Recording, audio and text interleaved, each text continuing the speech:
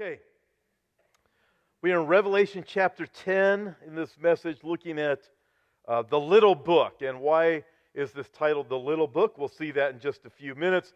But let's set the context for everything. So when we left off, we're in Revelation chapter 9. The sixth seal had sounded, or the sixth trumpet, had sounded. The seventh trumpet isn't going to sound till we get to partway into chapter 11. But when the sixth trumpet sounded, there were 200 million, an army of 200 million. Remember that?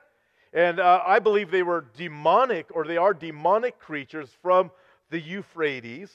And those who don't have the seal of God are attacked by these demonic creatures. And also, although they are attacked by these demonic creatures, and it is a horrible attack that happens to them, they still will refuse to repent of their sins and give glory to God. They would rather face the judgment of God than submit themselves to God and ask for forgiveness.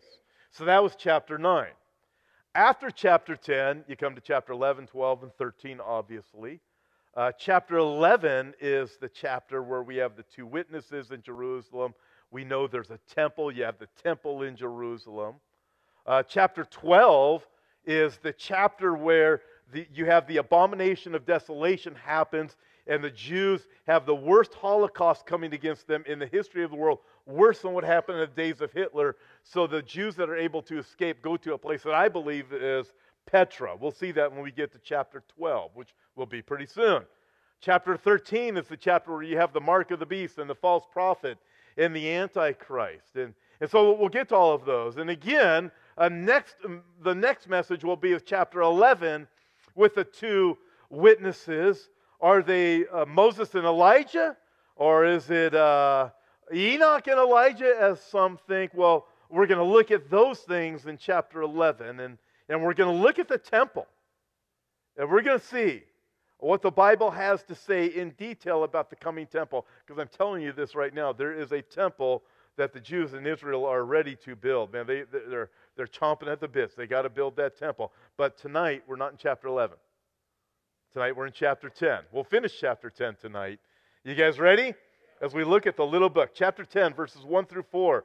John's writing. He says, I saw still another mighty angel coming down from heaven, clothed with a cloud, and a rainbow was on his head. His face was like the sun, and his feet like pillars of fire. He had a little book open in his hand, and he set his right foot on the sea and his left foot on the land.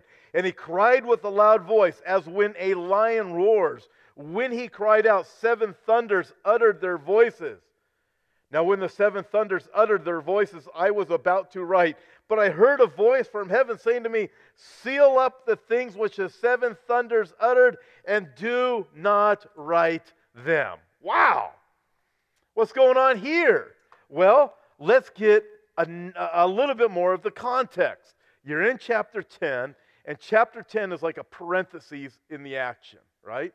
What's happened by this time is we have all 7 of the seal judgments are done.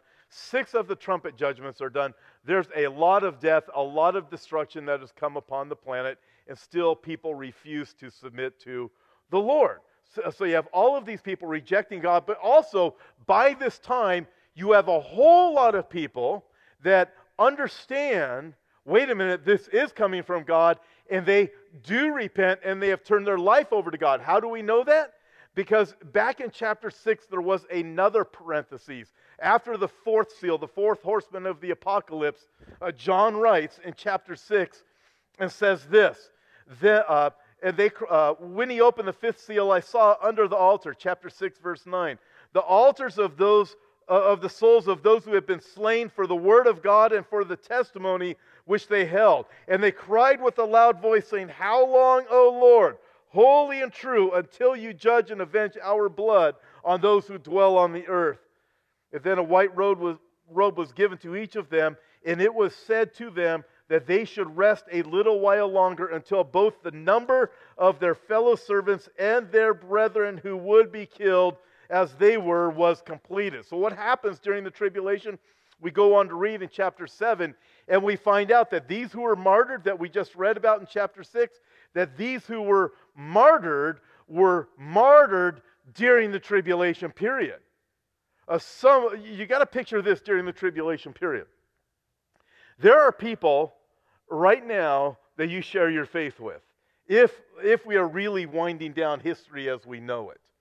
And let's say Jesus comes back in 3 years, or we're raptured in 3 years, right? Let's say let's say it happens tomorrow. That'd be better. So we're raptured. There's people that you share your faith with that are like, yeah, you're nuts. At least that's what they tell me. I don't know what they tell you. And then you start telling them, hey, Jesus is coming again. And they think, you're really nuts. And then you're telling them about Bible prophecy. You tell them you come to a Bible study on Bible prophecy on Sunday nights, and they look at you like you've lost your mind. And then you try to tell them about this thing called the rapture. And then they think you are really out there, right? And then all of a sudden it happens. You're gone. And they start to remember that crazy, nutty Christian was right. And they're able to connect the dots. They're saying, everything they told me, I see it happening exactly as they said. The things that we learn about here, as you share. There are people, Revelation chapter 6 just read it. Chapter 7 confirms it. There are people that turn to faith in Christ during the tribulation period. It'll be hard. They'll be hungry. They'll be homeless. They'll be fugitives. And if they're caught, they'll be beheaded. Their suffering will be severe, but it will be short because they'll be in the presence of the Lord. But nevertheless, you look at it and you think, why should I share my faith with others? They might think you're nuts now, but that's okay because, again, Jesus is on the throne. Everything is going to unfold exactly as the Bible says it would.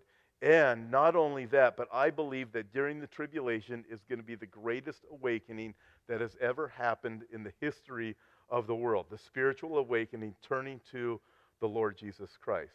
I was on a radio interview this past week with Jan Markell out of Minnesota. I wasn't in Minnesota, I was here. I was on the phone. And we got to talking about that, and I just said, I am convinced it is during the tribulation. This awakening is going to happen because of what the Bible says. There will be those that are saved out of the tribulation. Chapter 7, verse 17 of Revelation goes on to say, of those saved out of the tribulation, that God will wipe away every tear from their eyes. So with that as the entire context, I actually only have 4 questions tonight. Question and answer, you know how that works? I ask the questions, I give the answers, it works good for me.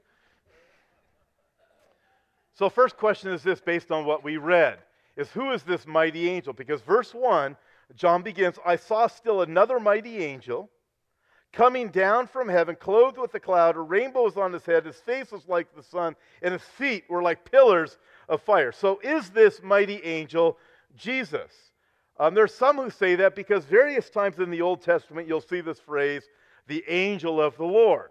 And when you see it a few times in the Old Testament, it is what's commonly referred to as a Christophany or theophany. It's an appearance of Jesus in the Old Testament. But whenever you look at anything in the Bible, you have to base your interpretation upon 2 things. Text and context, right?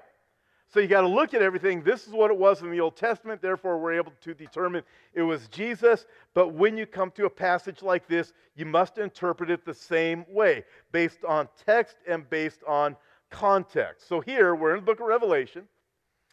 Revelation is the revealing of Jesus Christ. We have this mighty angel that appears, and there are many scholars that believe this is Jesus. Now, I'm going to tell you this ahead of time.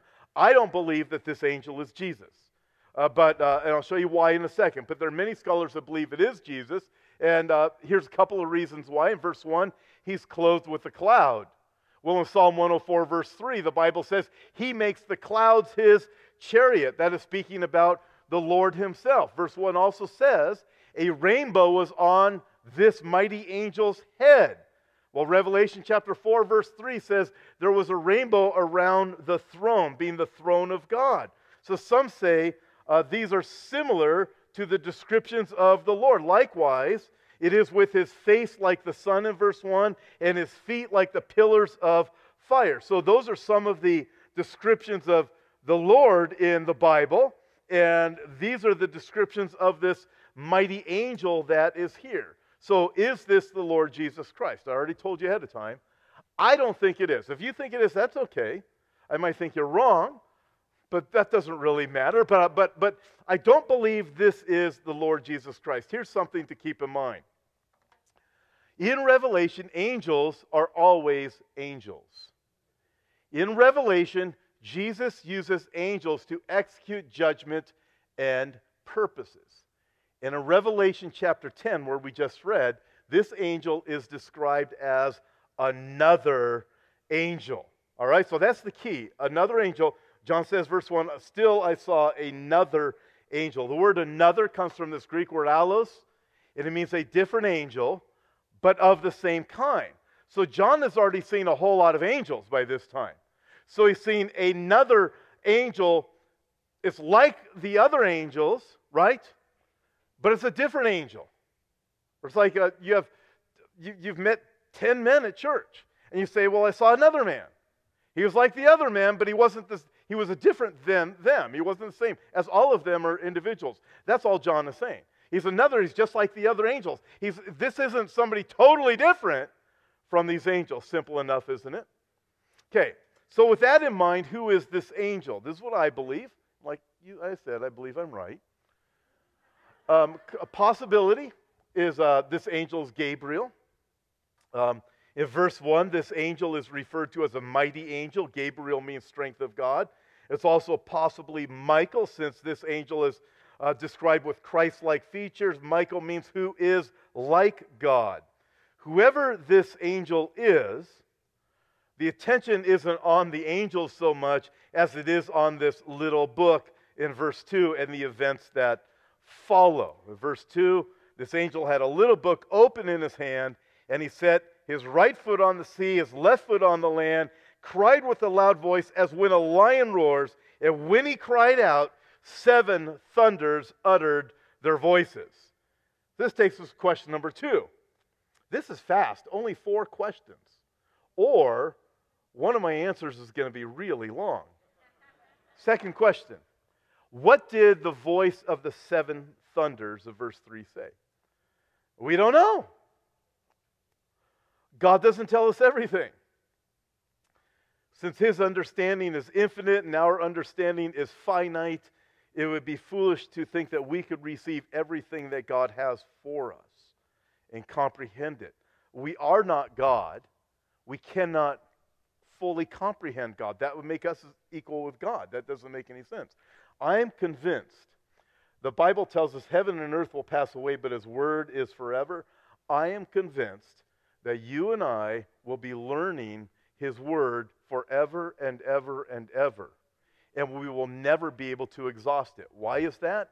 Because even in forever in heaven, if we were able to exhaust God's word, that would mean we'd be able to exhaust Him, and God would be limited. God is not limited. Even in heaven, forever and ever and ever, we will be learning and growing, and we will be more and more in awe all the time. That's cool.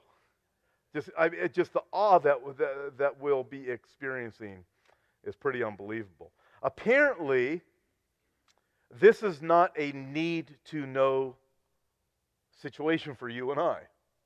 If it was a need-to-know situation about what the 7 thunders said, God would tell us. But for whatever reasons, we don't need to know it. The interesting thing about God is sometimes He tells us things that we're kind of like, well, we don't really need to know that.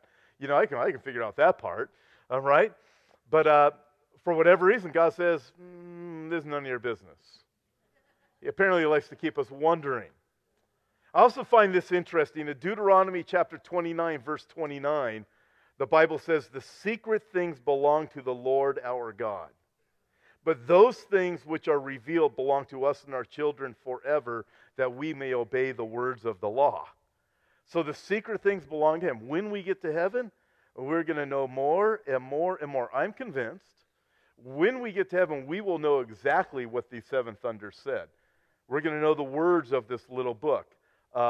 In fact, it may be during the tribulation period that those people who are coming to faith in the Lord Jesus Christ are going to know what the seventh thunder said. It may be revealed at that time. I am also convinced of this, that words in the book of Revelation, a lot of them we can understand now in a generation where we have a greater understanding in our generation than any generation ever before. It makes sense, right? But there's still things that we can leave us scratching our heads. But they'll be revealed more and more and more to the people living during that time, I believe, to the people coming to Christ. I think of the 144,000 Jews from Revelation 7 and Revelation 14. I think they're going to get a whole lot of this, if not all of it. And they're going to have the aha moment, because notice we're told here that John is told, verse 4, I was about to write, but I heard a voice from heaven saying, seal up the things which the seven thunders uttered. Don't write them down. So they're sealed somewhere. Not written down, but for whatever reason, they're sealed for now. So speculation has been going on for over 1,900 years as to what the seven thunder said. We don't know. We can't even guess why he doesn't want us to know. But he doesn't want us to know. Nevertheless, here's what we can know. This angel set his right foot on the sea, left on the land, verse 2. This pictures God's sovereignty over the entire planet, the sea and the land. This angel's voice is like a lion roaring in the jungle, and it caused the seven thunders to thunder. It's like you got one and all of a sudden all seven. It's loud, it's powerful. You hear a coyote, one starts, it's just annoying, and all of a sudden the rest of them jump in. Or there's you hear a siren, right? Going down the street. What happens? Like all the dogs in the neighborhood got to start chiming in, don't they? I used to have this German Shepherd. It had the craziest howl. It was like somewhat embarrassing, but it would happen. He was such a big dog, too. It was so weird. He was so big, and he sounded like a dork when the siren would go by. I don't know. He just did. It's like, man, you don't look like that sound. But in Hosea chapter 5, verse 14, the Bible describes God in his anger like a tearing lion. So we have this lion roaring and the seven thunders. In Isaiah 31, verse 4, the Bible describes God in the last days protecting Israel, his children, as a lion that roars, and the Lord of hosts who will come down to fight for Zion and for its hill. The prophecy in Revelation chapter 10 about the lion's roar and the seven thunders emphasizes the importance of God's message and his power and majesty and the terrible judgment that is to come. But it's so strange, because God says, John, don't write this down. The whole book of Revelation, just the meaning is to unveil and to reveal, and God says, don't reveal this. So what's in it? Listen, we can't know for certain, but we can make a hypothesis. You know what a hypothesis is? It's the only word I remember from English grammar when I was in 8th grade. That's what it is. It's an educated guess, right? So we can make an educated guess as to what is in this little book and what the seven thunders said. My guess is that it has to do with the severity of the judgment to come and the terrible suffering that will happen to those who come to know Christ during the tribulation and to the Jews. Why do I suggest that? Because John is going to be told in just a few minutes to eat this little book.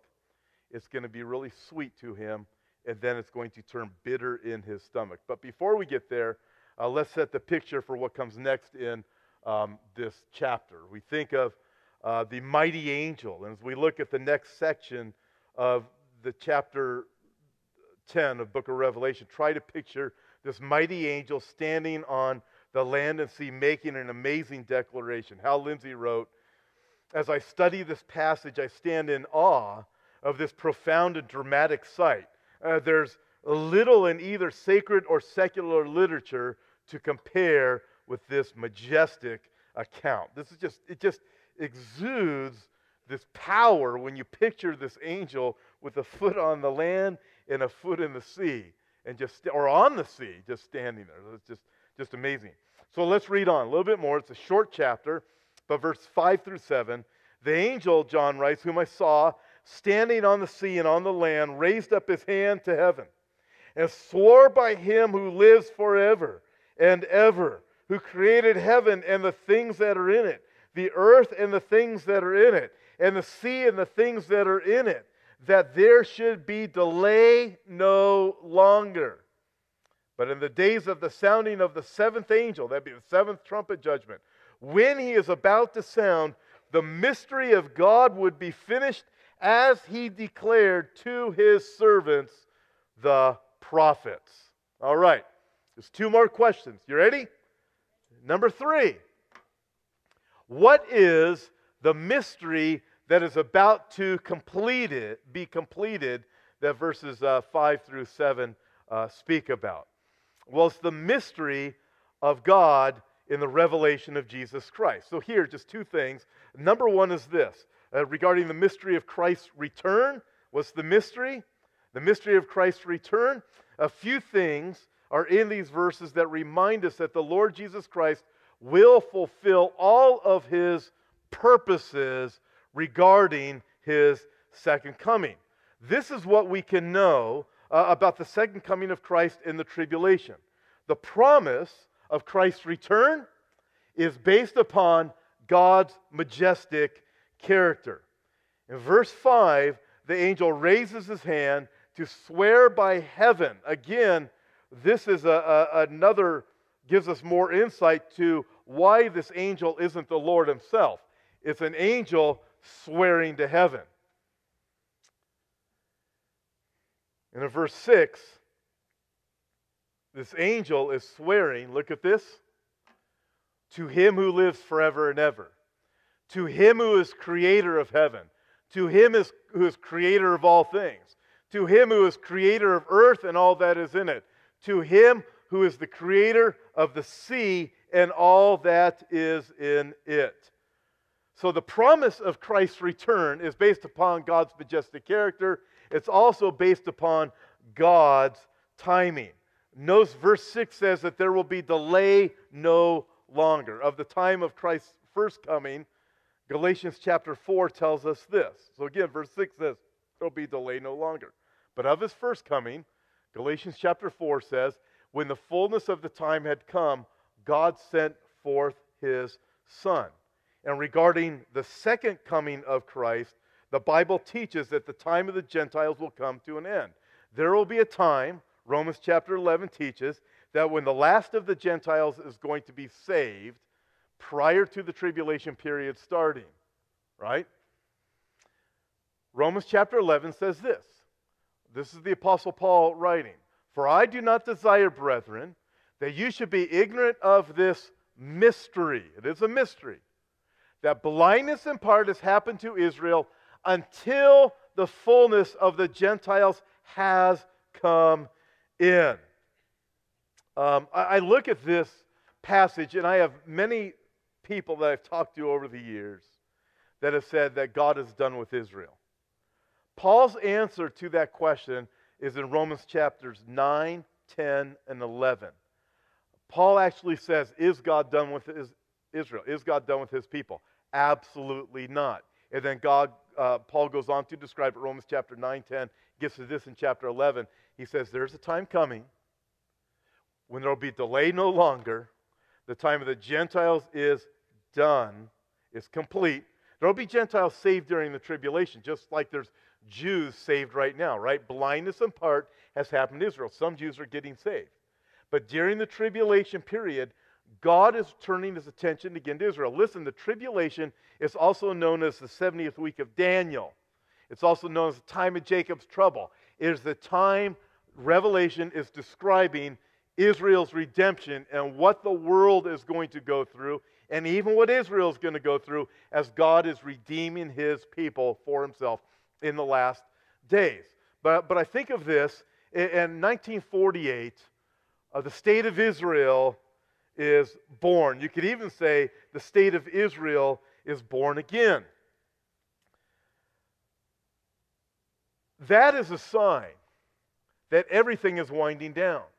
In 2018, it is a 70-year celebration of 1948, from when Israel was recognized by the UN, and yes, Truman, as being a nation again, as the Jews were beginning to come back to the land of Israel. God said it would happen. 70 years, May of 2018. That's just an incredible thing. Here's the deal. Human history operates according to God's divine plan, not our divine plan for God. Jesus will not return a minute too early. Jesus will not return a minute too late. Psalm 135 verse 6 says, whatever the Lord pleases, he does in heaven and in earth. If you think he is too late, then you're mistaken. Sometimes I'm mistaken. Why not now, Lord, right? God doesn't operate by Tom's clock. He operates by his clock, right? At the same time, if you're hoping that he won't be coming soon, that's a sign you need to check and say, okay, what's the matter? Am I too in love with the world? Am I too engaged with this sin? I mean, sometimes, I get it. I remember when I was over at singles ministry, and I would have people tell me, Pastor Tom, I really want Jesus to return, but not until I get married and have a honeymoon. And then he can return. I used to hear that. Listen, I got that thinking, young parents think, well, just let us have one child. Oh, then two. And then three. Well, hurry back, Lord. You gave me three. I can't wait anymore. It's like, but seriously, if you're not excited about the Lord's return, I look at a group like this, and I think of people that watch online. You're probably excited about Jesus coming again. I mean, I am. I'm thinking, you know what? The only thing that saddens me is people that I know that are not yet saved. And, we have the message of forgiveness. But here, we are told that the days of the sounding of the seventh angel, when he's about to sound the mystery of God, would be finished, right? The seventh trumpet's going to sound, and then we're going to meet the two prophets, the two witnesses in Jerusalem, the temple, the Antichrist, the false prophet, and then you get into, after the seventh trumpet sounds, the seven bowl judgments come upon the earth, and it is just absolute devastation. So that's what's going on there. God says, you know what? Enough is enough. We are finished. So one, regarding the question, it's the mystery of Christ's return. Number two is the mystery. What is the mystery? It's the mystery of completion. It's the mystery of completion. I'm going to get into some areas here in just a few minutes. I'm hoping that I'll really be able to connect dots for everybody that is here to be able to understand why the book of Revelation will be fulfilled. So think of this. The mystery of God's completion involves the establishment of God's kingdom on earth with his Son, the Lord Jesus Christ, ruling and reigning over all. That's the millennial kingdom. This is what's going to happen. At the end of the tribulation period, the Lord Jesus Christ is going to return. He's going to rule and reign from Jerusalem. It's going to kick off the millennial kingdom. Hemet is going to be like paradise. It's going to be awesome. It also, this mystery of God's completion, includes how all this is going to take place. So here's an easy way to keep all of this together, all right? The prophets of old told us that it will come. Revelation tells us how it is going to come. Verse 7. The days of the sounding of the seventh angel, when he is about to sound, the mystery of God would be finished, as he declared to his servants, the prophets. The prophets said it will come. Revelation tells us how it's all going to unfold. Again, the revealing, the unveiling, the revealing of the Lord Jesus Christ, ultimately fulfilling his kingdom. Okay, now I'm going to take you somewhere for a few minutes. Bear with me. I think you will appreciate this. The prophets of old told us. Chapter 7 says, book of Revelation is about the redeeming of the people of Israel and God coming back at the end, the Lord ruling and reigning from Jerusalem. Just mentioned that, right? What do the prophets of old tell us? That Israel would become a nation again. that the Jews would be gathered from the four corners of the earth, right? Okay, I'm going to walk you through this. In Isaiah chapter 66, the Bible says this in verse 8. Prophecy, the prophets of old, right? Who has heard such a thing? Who has seen such things? Shall the earth be made to give birth in one day, or shall a nation be born at once? For as soon as Zion was in labor, she gave birth to her children. May 14, 1948, in one day, Zion's in labor, boom, it happened, right? I'm convinced that Isaiah 66, verse 8, was a prophecy regarding that date that happened. Would a nation be born in a day? Here's the deal. I'm going to give you some history. I'll make this as quick and painless as possible in engaging and learning. In Genesis chapter 12, 13, 14, 15, 16, 17, 18, 19, God begins in chapter 12 and he promises Abram, here's my covenant with you. I'm going to give you this land. I'm going to bless you, Abram. Those who bless you, Abram, I will bless. Those who curse you, I will curse, right? So he promises the covenant. You read on through, you find out, chapter 13, chapter 14 through 19. God says, okay, here's the deal. Abram, this covenant, I'm giving you the land, is for your descendants forever. Abram, it's an everlasting covenant. You have the right to the land. It is all yours.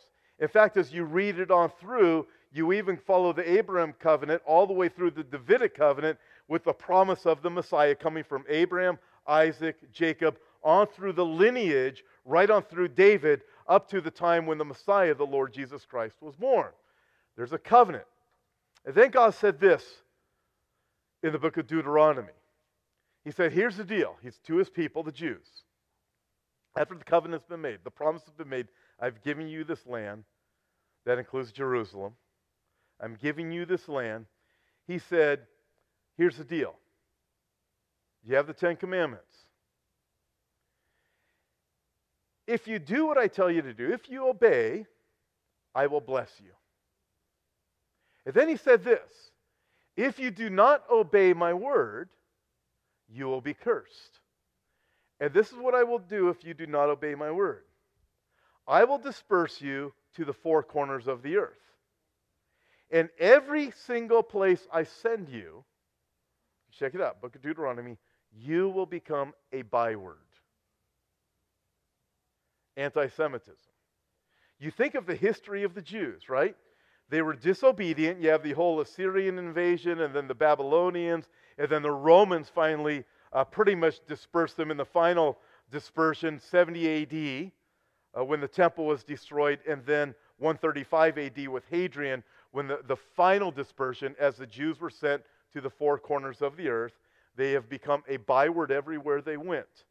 Do you wonder why everywhere the Jews go, they've become a byword? It's anti-Semitism. God said this is what will happen. But then he also said, I will gather you back into the land. It's my land. This land is my land. This land is your land.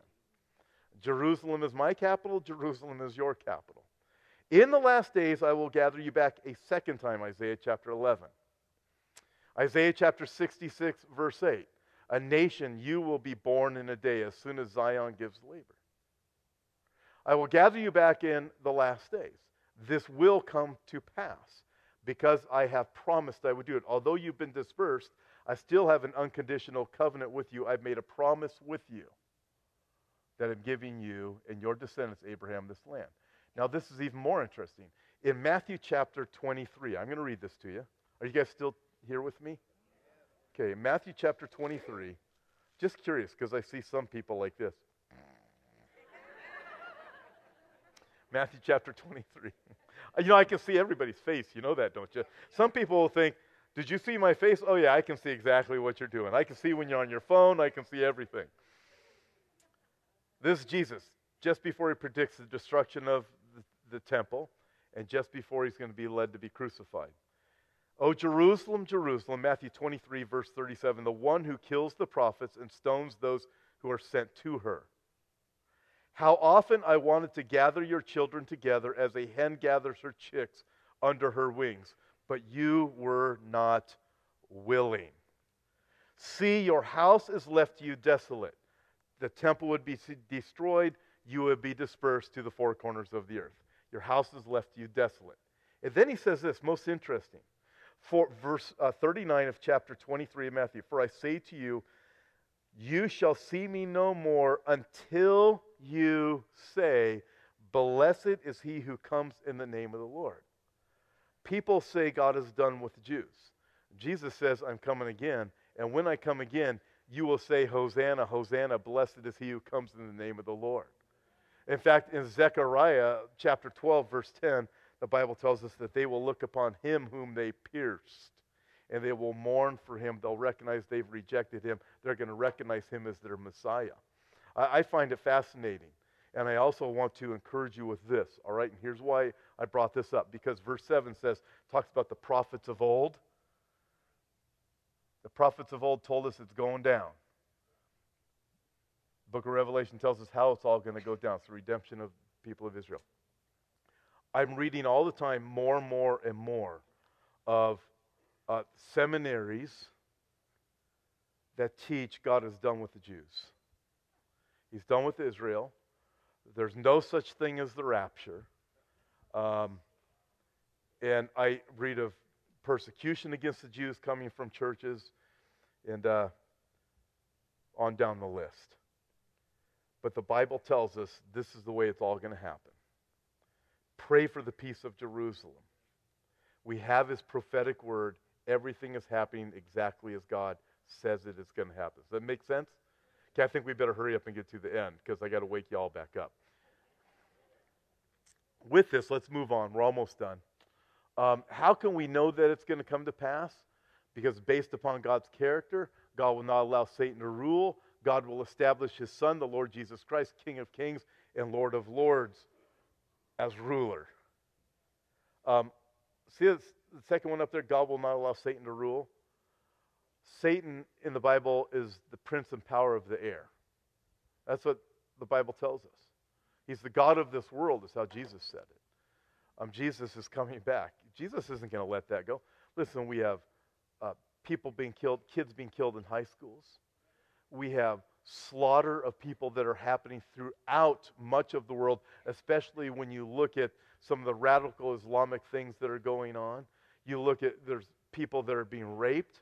There's children that are being abducted. There's pedophilia and all these things. Do you really think that Jesus is going to let these things continue?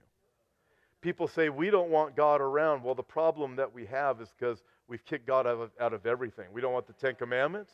We don't want Jesus ruling. They're saying, don't bring the Bible into the court. Don't bring the Bible into the conversation. Man's going to solve all the problems. No, this is what's going to happen. Man's going to worship a man known as the Antichrist. And all of these things are going to unfold like that. But this is all going to happen because it's based upon God's character. God's not going to allow Satan to rule. Jesus is coming again, and he is the one who is going to rule. Let's finish this up with the fourth question. What is up with John eating this book? Last question. We'll get through this one quick. Then the voice which I heard from heaven spoke to me again and said, go take the little book which is open in the hand of the angel who stands on the sea and on the earth. So I went to the angel and I said to him, give me the little book. And he said to me, take and eat the little book, and it will make your stomach bitter, but it will be as sweet as honey to your mouth.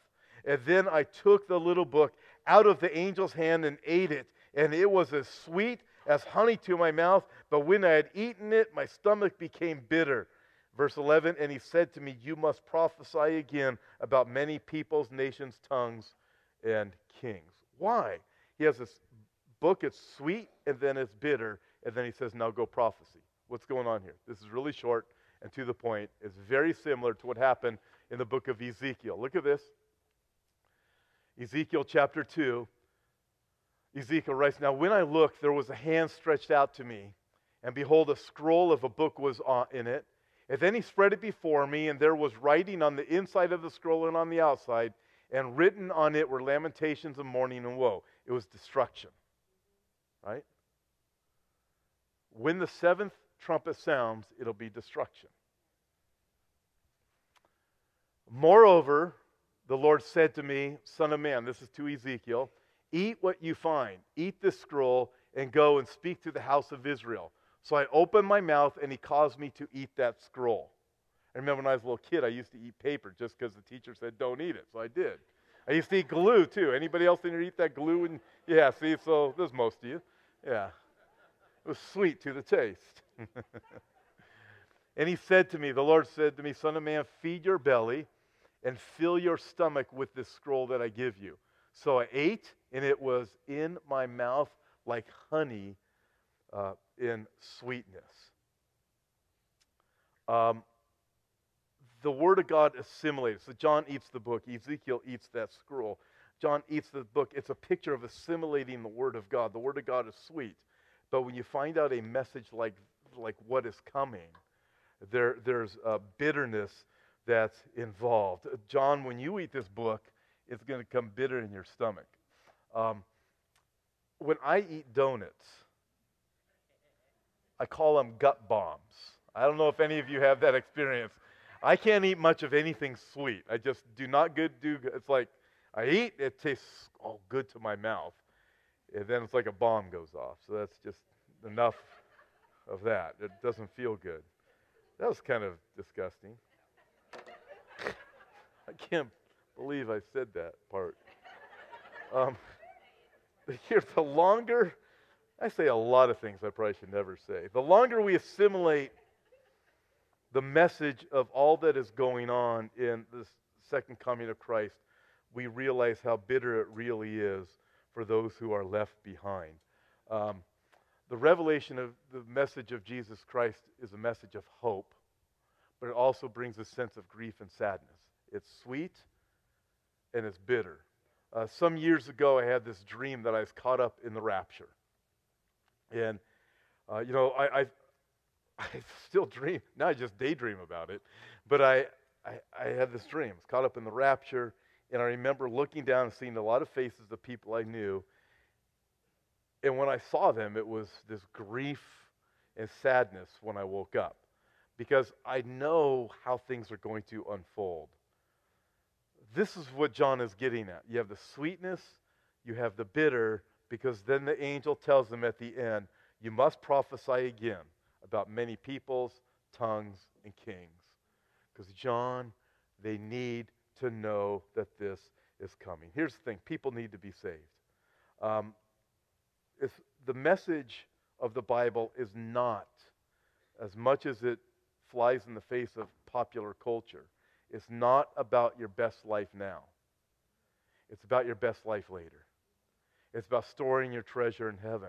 It's about living for the kingdom that's coming and sharing the true message of hope with anybody who needs to hear the message of hope. It's sweet like honey to those who are his. It's bitter to those who refuse it. Last week we gave these away on Sunday morning. We have some available tonight for you. All right? You see, it's called Ticket to Heaven. And I'm sharing these with you. The numbers on the side, if you were to pull out your phone, you'd find out that those numbers spell heaven. And it's Ticket to Heaven. And on the back, all it is the sinner's prayer with a couple of scripture references to turn to. And if a person actually prays this and they really do repent, as it says here, to repent, if they're genuine, do you know they're going to be forgiven? The reason I wanted these here tonight is because ultimately this is the message of chapter 10. It's sweet, Jesus is coming, but it's bitter. We have a message of hope that people could be forgiven. And until the time of the Gentiles is full, we don't know when that is, but we have the message of salvation to give to people. Amen?